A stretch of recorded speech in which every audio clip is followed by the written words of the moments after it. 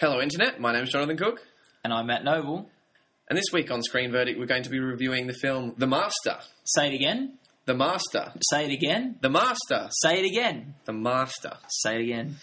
The Master! Are you lying? No. You blinked. I think we should maybe start again.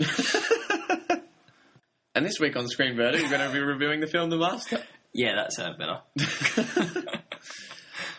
Surprisingly, a film not about me.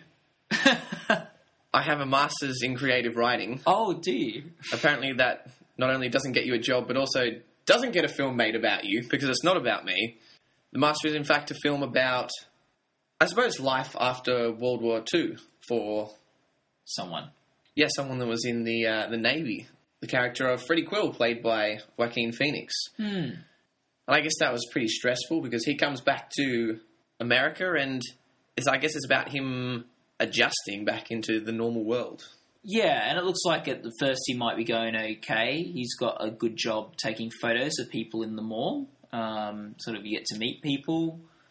He gets to sleep with a girl selling mink coats at the thing, gets a girlfriend, that's sort of nice. Things seem to be going okay, but one day he just loses it and, tackles a guy, pretty much. He's trying to take a photo of. So clearly hasn't adjusted that well. No, it would seem not. And he's drinking a lot as well. Oh, yes. Bit of a boozer. And drunkenly, one night, he stumbles onto a boat. Yes. Boat that's leaving... Seems to be having a bit of a party going on. Party boat. A cool crew of people perhaps escaping the zombie apocalypse. Maybe. It'd be the place to be if you were. I thought this could be fun when he got on the boat. I thought, he's had a bit too much to drink. He's a bit down his luck, but this looks like a fun place to be, a party boat, help him forget his troubles. I don't know. I was expecting the movie to get a bit more exciting at this point. He's on a party boat. Party time. It seemed to be fun for the Lonely Island. Yeah. Expected it to be fun for Joaquin Phoenix as well. Yeah. And on the boat is the character of Lancaster Dodd, played by Philip Seymour Hoffman. Yes. Now, he seems to be sort of the leader or the master, I guess, on the boat, leading a group of people in... Is it fair to say a cult? I think people have called it a cult.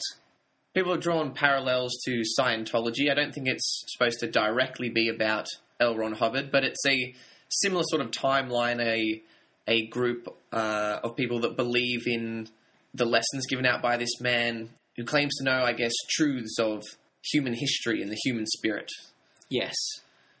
And, even not just from, when he was born, but, from, millions of years ago to... Yeah. He's able to contact himself's previous spirits back through many, many lifetimes ago. And so he becomes intrigued by Joaquin Phoenix, and Joaquin Phoenix sort of takes him on in this kind of father figure role, kind of a leader, a master, becomes his protege in a way. Yeah. Do you have a sense of why Lancaster Dodd took so much to this guy? Yeah, that's a good question. Normally in these films where someone takes on a protege, it's because they see something in them. They you resemble me, or you have this hidden talent, or you have this unique way of looking at things, where Joaquin Phoenix is just a bit of a mess, really. He's a bit of a scoundrel, basically, and most people think he's trouble. I guess something that he offered Philip Seymour Hoffman at the start was that drink. Yes. It seemed like at the beginning, Philip Seymour Hoffman was more interested in getting the drink. He was like, that's great stuff. You can stay with me as long as you can keep making this great alcohol drink. And it was an interesting drink as well. Yes.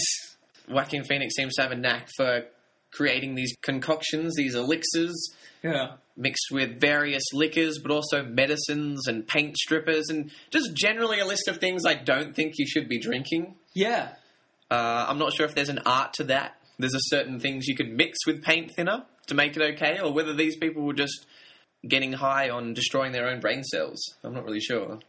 That's pretty potent stuff. That's pretty... Strips paint. It strips paint. I'm not sure if that would do well on your tongue. Oh. Are you a good mixer of drinks, Matt? Do you have a a cocktail that's your specialty? When I was in LA, someone taught me how to make a chocolate cake shot. Oh, that sounds good. What's in a chocolate cake shot? A chocolate cake shot, you have the shot. Sorry. You just have a shot of liquor and then take a bite of chocolate cake. That's the move. No. Well, you put like hazelnut liqueur and a couple of things in there. And then what you do, I think you put some lemon in sugar and you suck on that. And then you take the shot and then you breathe out and it feels like you've just had a slice of chocolate cake. There you go. Did you just make all that up? No! You just started smiling at me, just like, idiot. Oh, Google it.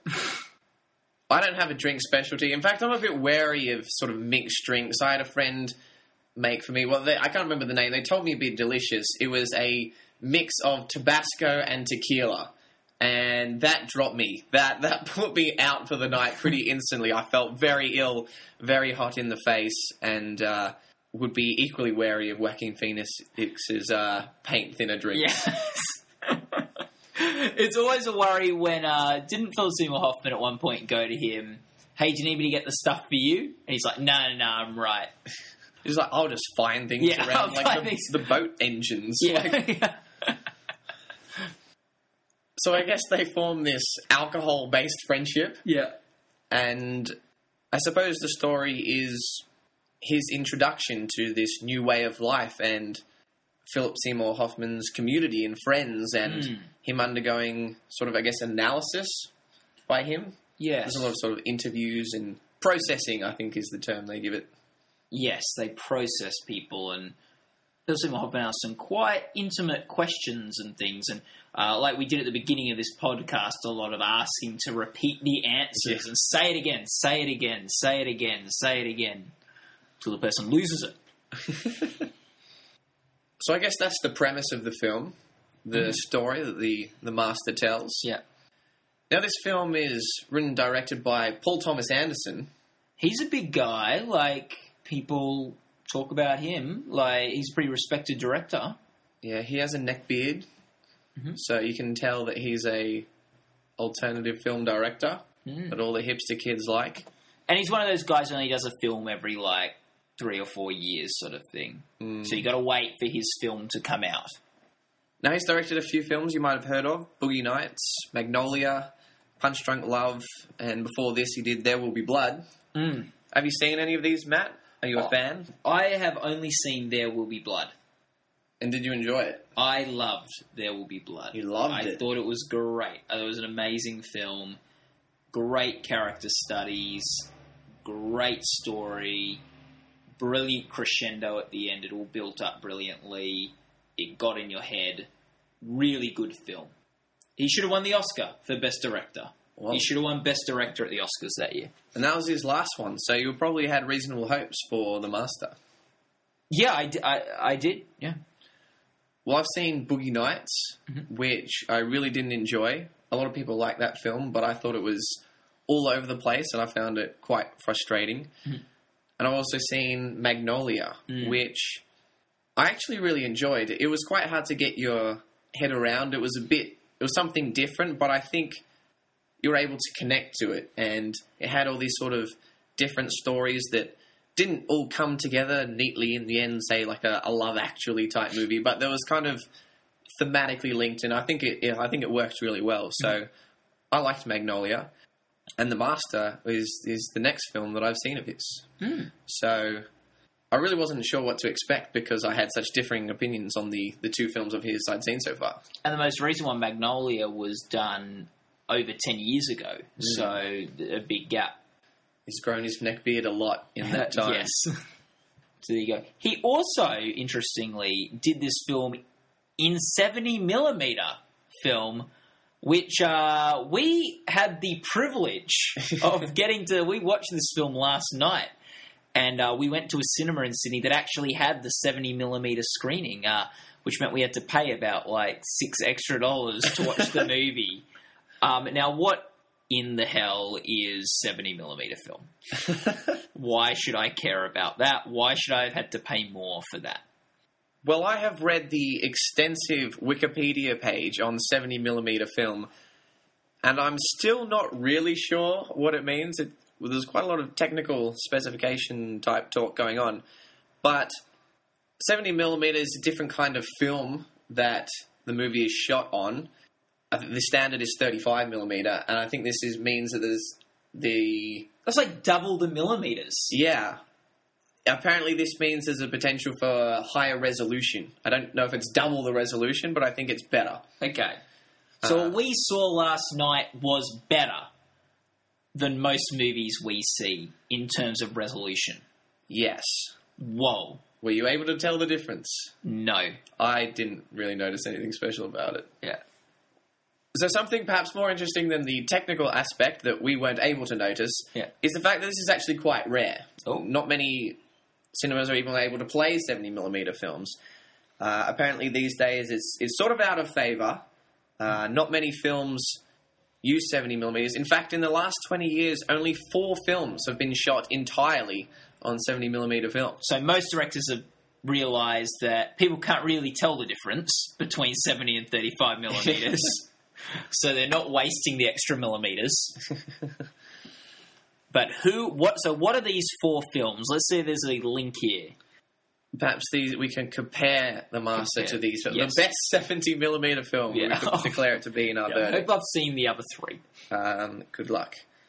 They are Ron Frick's Baraka and its sequel Samsara, and Kenneth Branagh's Hamlet. And the 4th is The Master. Oh, The Master's one of the 4. I think I've heard of Kenneth Branagh's Hamlet. I've definitely heard of Hamlet. And I've definitely heard of Kenneth Branagh. Yeah. So I could believe that Kenneth Branagh did a version of Hamlet. He seems like the kind of guy that would have done a Hamlet too, doesn't he? He seems the type. He so would have shot it in 70mm. Oh, That's classic Branagh right there. Yes. There you go. Good job, Paul. Bit of film history for you there. Yeah. Now, this is quite a character-heavy film. It's very character-heavy. So let's talk a bit about them. We have, I guess the main character is Joaquin Phoenix. Yes. Yeah, I can. How do you say it? Like, but everyone says it differently, like Joaquin Phoenix. Yeah. Joaquin Phoenix is how I say it. Yeah, let's go with that. I think don't pronounce as many letters as you can get away with in the Joaquin. Yeah. I was considering saying, let's just initial him to make it easier. Let's just call him JP. But then people will be like, oh, you don't pronounce the J, man. Yeah. It's P. Yeah. Yeah. So he hasn't done a whole lot of acting the past couple of years, has he? Well, one could argue he's been doing nothing but acting for the past few years. But in terms of IMDb credited roles... Yeah, he has not done much, because I saw him on Letterman a couple of years ago, said he was quitting acting. To do the hip-hop? Yeah. Was that all a ruse, Matt? Okay, now this is what happened, wasn't it? He came out and said, jokes on everyone, jokes on Letterman, who I acted like I did a meltdown in front of on the live TV and everyone thought it was crazy. Jokes on Letterman, jokes on everyone. It was all an act. We were doing a mockumentary on me pretending to be a hip-hop star. And, I'm actually a serious actor. I'm going to get back into acting now. Now, I saw this mockumentary, whatever it's called. I'm still here. I think if you're doing a hoax, there's usually the scene or the clip of, okay, guys, this is what I'm going to do. I'm just about to go on Letterman and have a meltdown. Everyone's going to go ballistic. And then he, goes and does it. And then, he comes back with his mates and goes, we got him! You're going to talk about this the next day at Entertainment Tonight. But you don't get any of that. So was all this shot after that meltdown? I think some of it shot before. I think he wanted to get into hip-hop, and they were filming him getting into the hip-hop scene. And I think it hit the fan, and this was a Hail Mary pass to get out of the controversy and the meltdown stuff. Just say, it was a joke. It was a joke. We were filming it. Yeah. Here's the thing about pranks. If I were to do a prank where I trick everyone into thinking I'm mental, I don't think I'd want that to go on for maybe more than a month. Yeah. He didn't get any proper film roles for over 4 years. Yeah, yeah. Like, that's either serious dedication to the prank, Yeah. or this is just a desperate attempt to pass off going crazy. Yeah, it just does not ring to me as a prank. Watching the film, it did not ring to me as a prank. It seemed to me like someone had gone crazy. Well, maybe he was the right person to play this character of Freddie Quill, because Yes. he's not quite all there. Yes, he's not. Do you like Joaquin Phoenix as an actor? I think I've only seen a few of his performances. I liked him in Gladiator, and I think he was really good in Walk the Line as well. So, I guess not seen enough for him to be one of my favourites, but yeah, I think he's been pretty good. Again, that was many years ago. Could have had a meltdown in the meantime. I think he's a good actor, but he's never been one of my favourites. I've never been drawn to one of his performances, perhaps. But, yeah, no, he's a good actor. We'd hope that you're drawn into this character because he's on screen for probably over 2 hours. I guess this character, Freddy, has an interesting sort of background, some bad family history. He went off to war, now he's always drinking these weird drinks all the time. Yeah. And I think perhaps he's taken the cue from Robert Downey Jr. in Tropic Thunder. He's not gone full retard. No. He's not playing a mentally disabled person. He's not a complete wacko. He's just there's something just a bit off about him. He's a little strange. And a lot of the scenes he shares with Philip Seymour Hoffman, character of Lancaster Dodd. Philip Seymour Hoffman, in our last podcast, you declared him to be one of the greatest living actors. Matt, what do you like about Philip Seymour Hoffman? I think Philip Seymour Hoffman is always great. One of the 5 greatest working film actors of today. I just think he's constantly turning in great performances and varied performances. He was in Capote. He was in Charlie Wilson's War. He was in Before the Devil Knows You're Dead. He's in Doubt. He's in The Ides of March. And all those performances have been in about the past 6-7 years. And I have different opinions on all of those films. There is one opinion I have that is true to all of those films. Great performance by Philip Seymour Hoffman. Yeah, I think I have a similar opinion to you on Philip Seymour Hoffman. Even in films that I thought were pretty terrible, like The Boat That Rocked, the one thing that didn't suck was Philip Seymour Hoffman. And then he's also in great films like one of my favourites, Synecdoche, New York. So I haven't seen those two, that's why I didn't mention them. But he looks great in those. So I too was expecting a good performance from him. Now in the film we have a lot of scenes with just these two. They'll be in a room talking or across a table. A lot of Philip Seymour Hoffman analysing him. I guess this is what would make or break the film, I think, in a way. Whether we were interested in these two characters, whether the chemistry between the two of them worked, because it's a story about a master and his protege, and these are the two playing those characters. So what did you think of the dynamic between these two? I thought it was quite interesting. It definitely had me drawn in a little bit to see how they were relating. I think there's a scene where they're both in a prison. I won't give the context to that, but that scene was great, and you saw this real interesting dynamics between both of them. That being said, I feel like it was a little bit like they didn't give us enough. Like, we never saw the scene where they first met, so we didn't see the beginning of their relationship. I found it hard to get really inside both of these people's heads. I think the relationship between them isn't particularly directly explored. We sort of experience it through certain vignettes, kind of snippets of different situations, and we kind of piece those pieces together ourselves. Yeah. I think for the most part, though, it worked really well, especially when it was just those two, and my favourite was the processing scene. Yes, that was very with Philip Seymour Hoffman asking him these questions, and as it went on, it became just more and more tense, and there was almost like this electricity in the air, and it built and built and built and built, and then it climaxed, and there was just this moment of silence, and just everyone in the cinema just went, stop.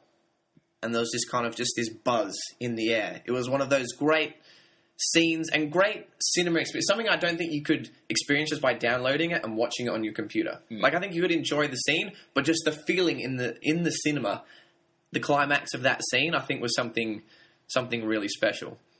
And something interesting about those scenes, I guess in a way they're a bit like therapy sessions with the question, recalling memories. In a way I felt like it could relate to the audience. Like, I found that scene sort of therapeutic and cathartic for myself in a way. Oh. Which is something I think is quite hard to achieve, and something I was really impressed by. It meant that I was connecting with the film because of. Do you reckon Philip Seymour Hoffman would be a good, like, TV interviewer? Like, he's sort of, like, able to get under the person's skin, and he asks very direct questions that get to the real heart of the issue, like, and some controversial ones too, like, you know, have you ever killed anyone? Have you ever had sex with someone in your family? Did you enjoy it? Yeah, Andrew Denton isn't asking those. No. Those hard, Parkinson, what are you doing? Step up your game. Yeah. Philip Seymour Hoffman's coming for your job. Yeah. Yes. There's also a bit of a third wheel to this film in the form of Amy Adams. Yeah, it took me a while to work out who she was in the film because... She was the guy's wife. Yeah, but he has a daughter that's like the same age. Yeah, that's a good point. But yes, Amy Adams is Philip Seymour Hoffman's wife. And often in films where there's this charismatic character that's leading a group of people, it seems like the wife character often plays someone that's trying to keep them grounded or offers a different opinion for them to bounce off in order to manage what they're doing. But she was very much on board. She was all for the cause. She almost was pushing him further. Yeah, she was cause support driver number one. Yeah. I feel like even one of the nights she was like telling him what to type, like for the book. Yeah, I thought it was an interesting scene because she was saying stuff and he was typing and I'm like, is he just trying to ignore her while trying to type? Or is she actually the one putting forth this message that's being given in these books? Definitely in that scene, I thought we were heading to a point in the film where it turned out she had control over him and she was actually using him to push her own, but they didn't really pursue that at all later in the film. Because then she goes and does some therapy with Joaquin Phoenix, like straight after telling him what to write and think, oh, is she stepping a bit more into the forefront of this religion? But no. Were you hoping for that because you thought there'd be an interesting direction for the story to take, or just because that meant more Amy Adams? Probably a bit of both, but like I do think that would have been an interesting direction, like if you see a bit of a power struggle. And sort of is things not being as it seemed. Like everyone's following this guy, but it's really that girl that's calling the shots. So yeah, I look, Amy Adams, I think is probably one of the 5 greatest working actors today. So it's good to see. I think I liked some of her scenes, but I don't know if this is due to the performance or just the character, but none of them were really on the level of the main two for me. Yeah, I think like she wasn't given the meat, I guess, that they were. She has the great scene where she's reading erotic literature too. They gave her some weird scenes, didn't they? There's like her reading erotic literature to Joaquin Phoenix. Then there's her giving Philip Seymour Hoffman the hand job while telling him you're allowed to do whatever you want as long as I don't find out about it. Yeah. And as long as no one else finds out about it. Yeah. That was sort of weird. Like, I don't know why she was saying that. Like, yeah, there were just a few little weird scenes of her that I guess made her character interesting. Now, she talks a lot about sex, and there's a lot of nudity in this film. Unfortunately, Amy Adams doesn't get nude, I don't believe. You're seeing her from the side. Her legs are crossed, and her arms are folded over her breasts. So... I didn't mind that. Like, I don't think she had to get nude for this film to be good. Like, well, Paul Thomas Anderson thought someone has to get nude for this film to be good because there's quite a few. In one scene, a whole room of people, and just a bit of a warning, in that scene, not everyone in the room is under the age of 50. Yes. So perhaps this film is aimed at a bit of an older demographic. You had sort of on the piano You had the older woman playing the piano next to the younger woman playing the piano, both of them nude. And I sort of thought the older woman was blocking the younger woman a bit. Who's done the blocking for this scene? Switch those two. Yes. Switch those two around. Do you reckon the purpose of this, because it was fairly isolated and there wasn't really another scene like that in the movie, do you think that was just to make it clear to the audience this is a cult? Yeah, I think that's a pretty good distinction. Like, if you ever say you belong to a club or a social group or even a religion, and someone asks you, have you ever just got naked? Just everyone in the room got naked and done a dance. So, yeah. Cult. That's a cult. The more your religious meetings are mirroring college frat parties, the closer you're getting to cult. Just drinking weird mixed drinks, getting naked, dancing. Dancing, having Philip Seymour Hoffman sing songs. People getting hand jobs in the bathroom. Yeah.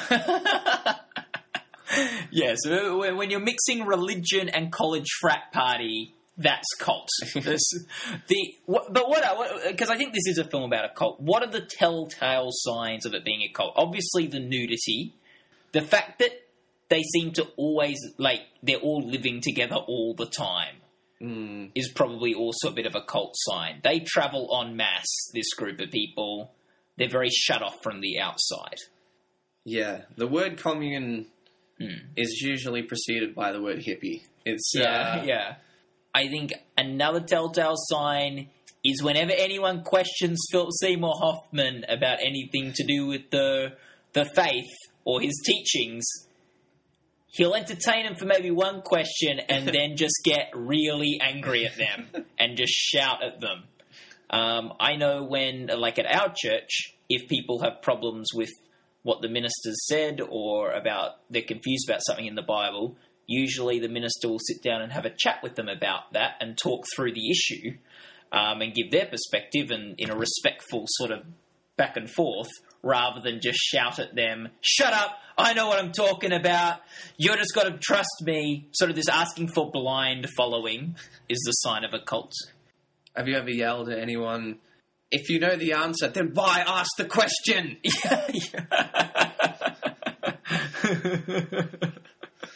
Yes. These are probably the signs that you're in a cult. If it ticks all these boxes...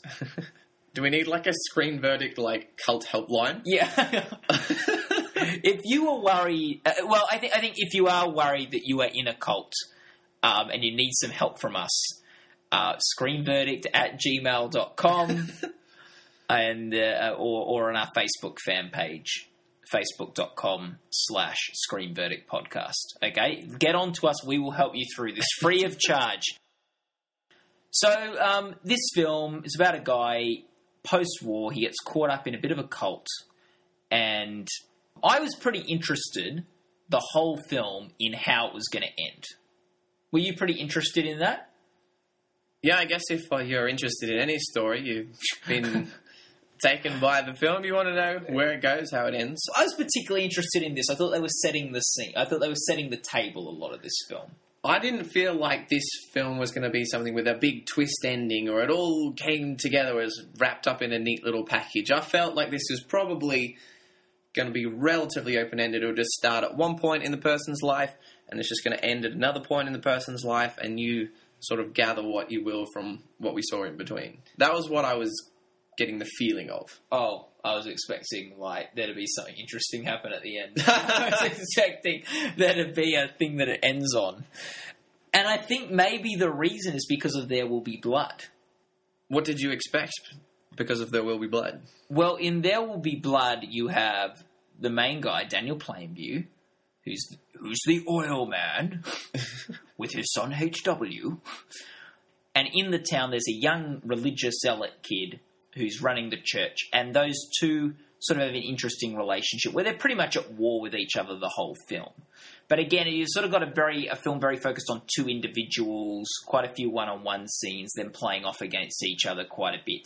But some time passes, and you have the young kid come and visit Daniel Plainview in a really big house, in a really big room where Daniel Plainview is sitting behind the desk. Very similar to a scene we have later on in this film, where after a bit of a break, Joaquin Phoenix comes to meet Philip Seymour Hoffman in a big house, and Philip Seymour Hoffman sitting behind a desk. Mm. And in that scene, in There Will Be Blood, it hits the fan. Like, it, or the scene and the scenes that follow, we have a really big, crazy scene. Very iconic scene in film. There are milkshakes drunk. They go 10-pin bowling. All sorts of things happen in this final scene. It all comes to a head, and you get this, what I found, incredibly bizarre yet satisfying moment between these two characters. And I guess I was expecting this to be a little bit more understated, but I was expecting, oh man, we're going to see something interesting happen here. Not much interesting happened. No, I haven't seen There Will Be Blood, so perhaps not as much happened as in that similar scene. But I think I liked this scene. There was an interesting story told. There was a song. I think you got sort of a progression or resolution in the relationship between the two characters. The whole film, Philip Seymour Hoffman's going to Joaquin Phoenix. I think I know you from somewhere. I think we've met before. Where have we met before? Is that your Philip Seymour Hoffman? It's my Dodd Lannister impression. Dodd Lannister. Lancaster Dodd. Oh, that's my Lancaster Dodd impression. And at the final scene, like, he calls Joaquin Phoenix up with all the bunch and goes, I remember where I remember you from. And I was going, oh, this is going to be good. I wasn't that impressed with where he remembered him from. I didn't think it was that interesting. I was quite underwhelmed with the ending of this movie. It seems with people that claim to have past lives, everyone always has the most interesting background. Like they were an Egyptian king or a famous Viking warrior. Did you expect Philip Seymour Hoffman's past lives, or perhaps present life, to be more interesting? I guess. Who do you think you've been in a past life, Matt? I don't believe in past lives. I'm not like... I don't prescribe to Lancaster Dodd's. Yeah. I'm pretty sure if I had, like, a past life, I just would have been some, like, steel mill worker. Like, I'm not going to claim... Yeah, in a past life, I was definitely, like... Hitler.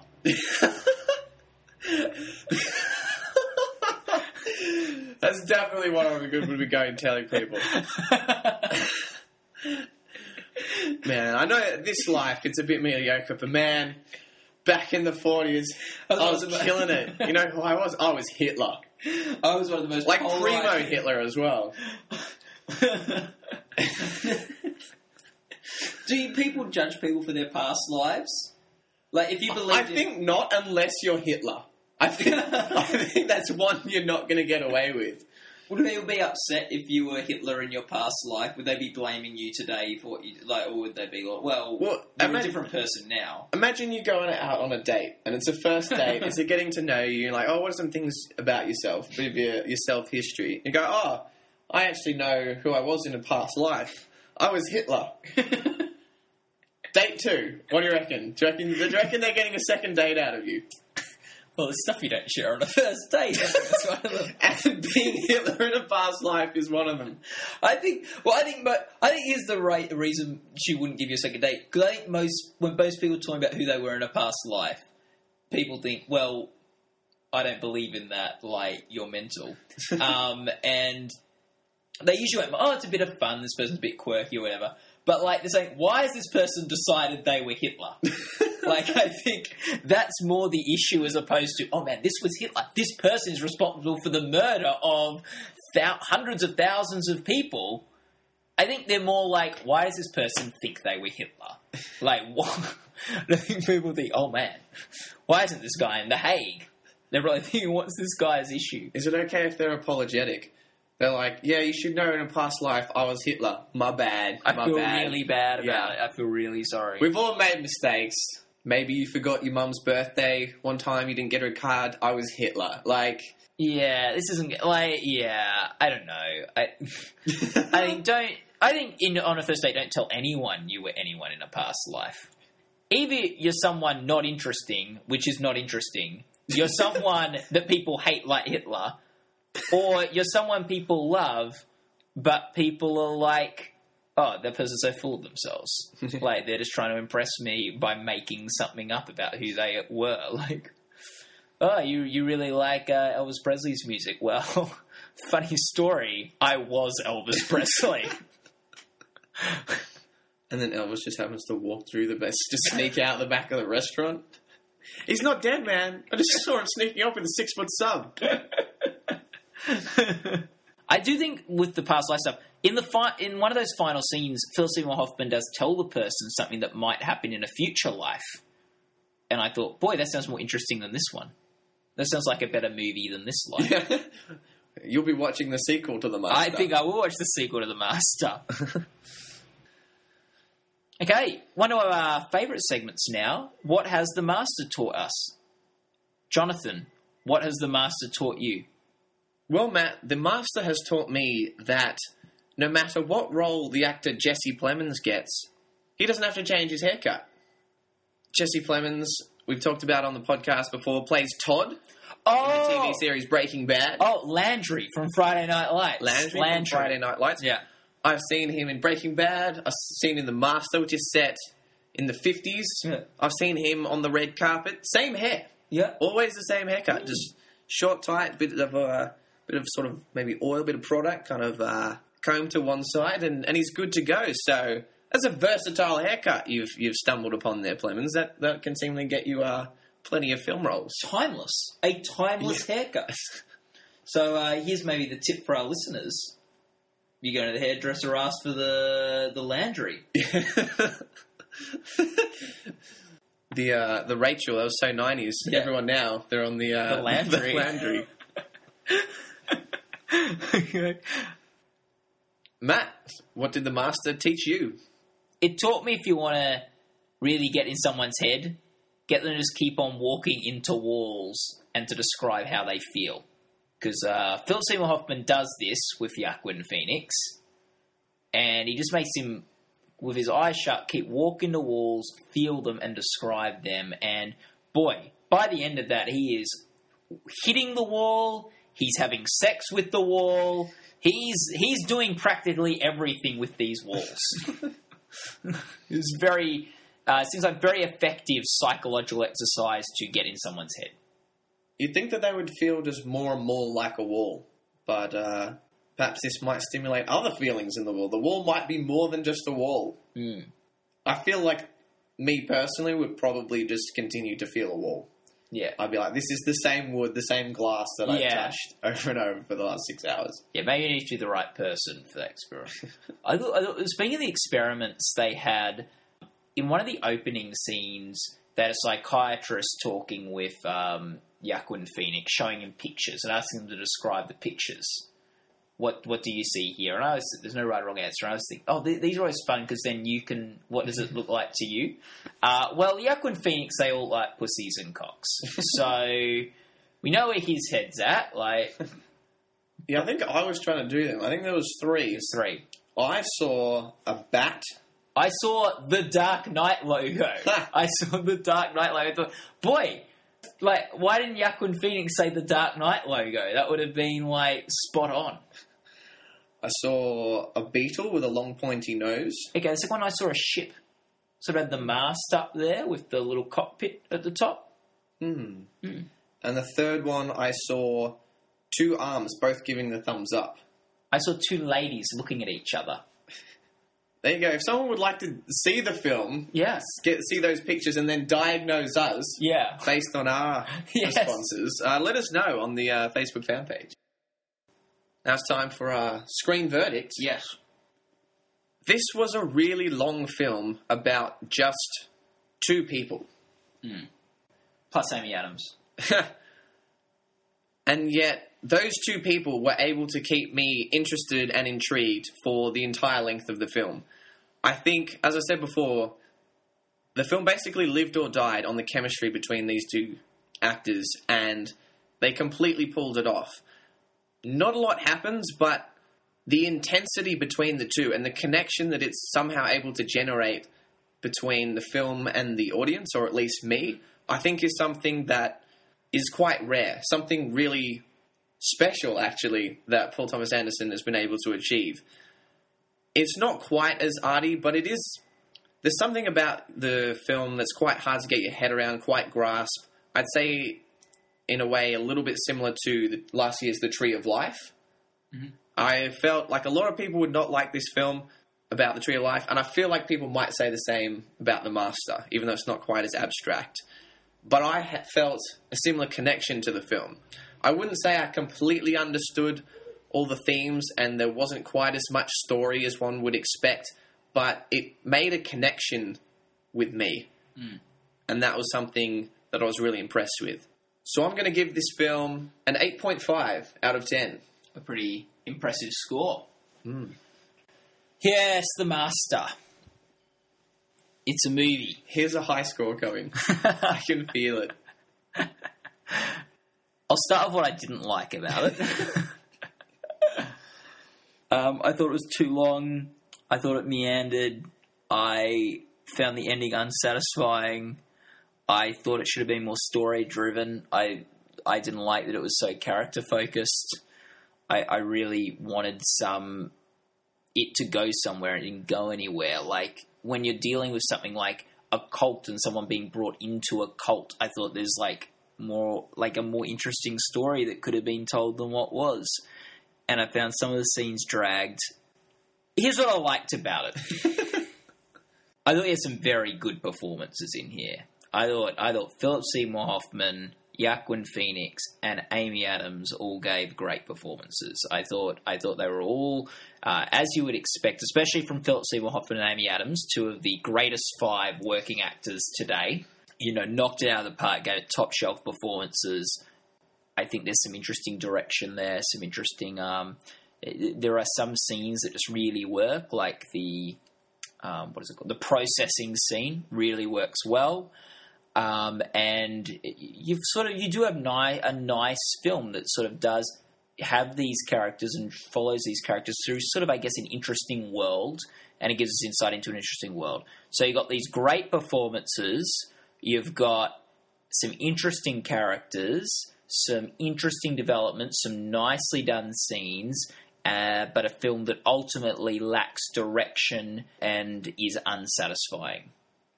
I'm going to give it a 7.5 out of 10. Hey. It's a good film, and even though I didn't like bits of it, I recognise that bits of it were good. Much better than The Tree of Life. So that's a verdict. What do we have in housekeeping, Matt? Well, housekeeping, I've got a couple, maybe one thing. This week you are off to Pan Pacs. What is this? Followers of the podcast might have heard that I train Brazilian Jiu-Jitsu.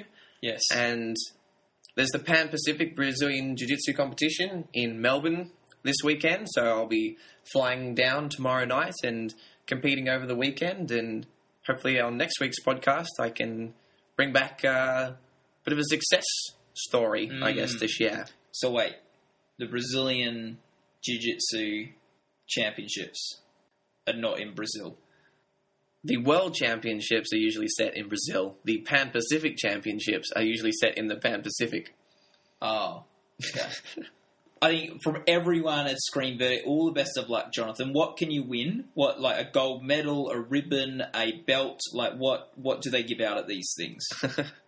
I suppose medals. Medals, okay. So bring home the gold. Bring home the gold for Screen Verdict, Jonathan. I should wear a Screen Verdict patch on my gi to represent the podcast while competing. Oh, yes. Yes. Be handing out the business cards down in Melbourne. So all the best of luck. But seriously, from all of us here, all the best of luck. I'm sure you'll do a great job. Win, lose or draw, be proud of you. And you saw Radiohead this week. What were you more excited for? Competing in the Pan Pacs or seeing Radiohead, your favourite band from high school? Oh, that's a good question. I've been a huge fan of Radiohead for many years, Perhaps not quite the die-hard fan I was when I was 16. I guess if I do well, that will be the better event that happened this week. If not, I can always say, well, at least I saw Radiohead. They were good this week. So, Jonathan, bigger fan of him competing in jiu-jitsu than Radiohead playing music. And also, just quickly, thanks to everyone who tuned into our election coverage, our live Obama-Romney America's Verdict show. The people who watched all 2 hours of it, thanks very much. We know Eric really enjoyed it. And wasn't that fun, calling the election?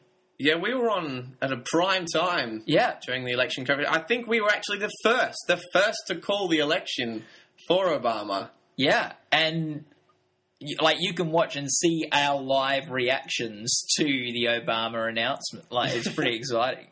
I was not surprised that Obama won, but I wasn't expecting him to win that soon, so I got a bit of a surprise when we had to make the call. But yeah, no, thanks everyone for tuning into that. We got a lot of good feedback back from that election coverage. So, in 4 years' time, the number one place for the 2016 election results will be Screen Verdict. Yeah. Thanks for listening to our Master podcast, guys. We've got some really exciting ones coming up. We've got Seven Samurais. We're going to be reviewing that old classic. No? What movie? Seven Psychopaths. Psychopath, and that's a new one. Yes. Well, that makes more sense to do that one then.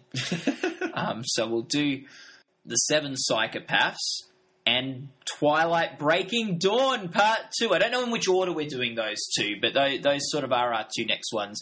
We love Twilight Breaking Dawn Part 1. The podcast. People love the podcast. Can't wait to review Part 2. This, to set the stage, this was our worst reviewed movie of all time, Breaking Dawn Part 1. A combined 2 out of 20 from Screen Verdict. Yes, I gave it a 0. It is the worst film I have ever seen in my life. I stand by that. Will it be worse? Will Breaking Dawn Part 2 be worse? I think it's the big question. And could very well be down to, does Anna Kendrick have more or less screen time than she had in the first one? So film records could be set next week in our Breaking Dawn Part 2 podcast. If any film is going to be worse than Twilight Breaking Dawn Part 1, Twilight Breaking Dawn Part 2 would be, I guess, a good guess. Unless they make another Muppets movie. Oh, come on. Come on. You preferred the Muppets to Breaking Dawn. You teed it up for me, Matt. So stay tuned for that, guys, and we'll see you next week. See ya.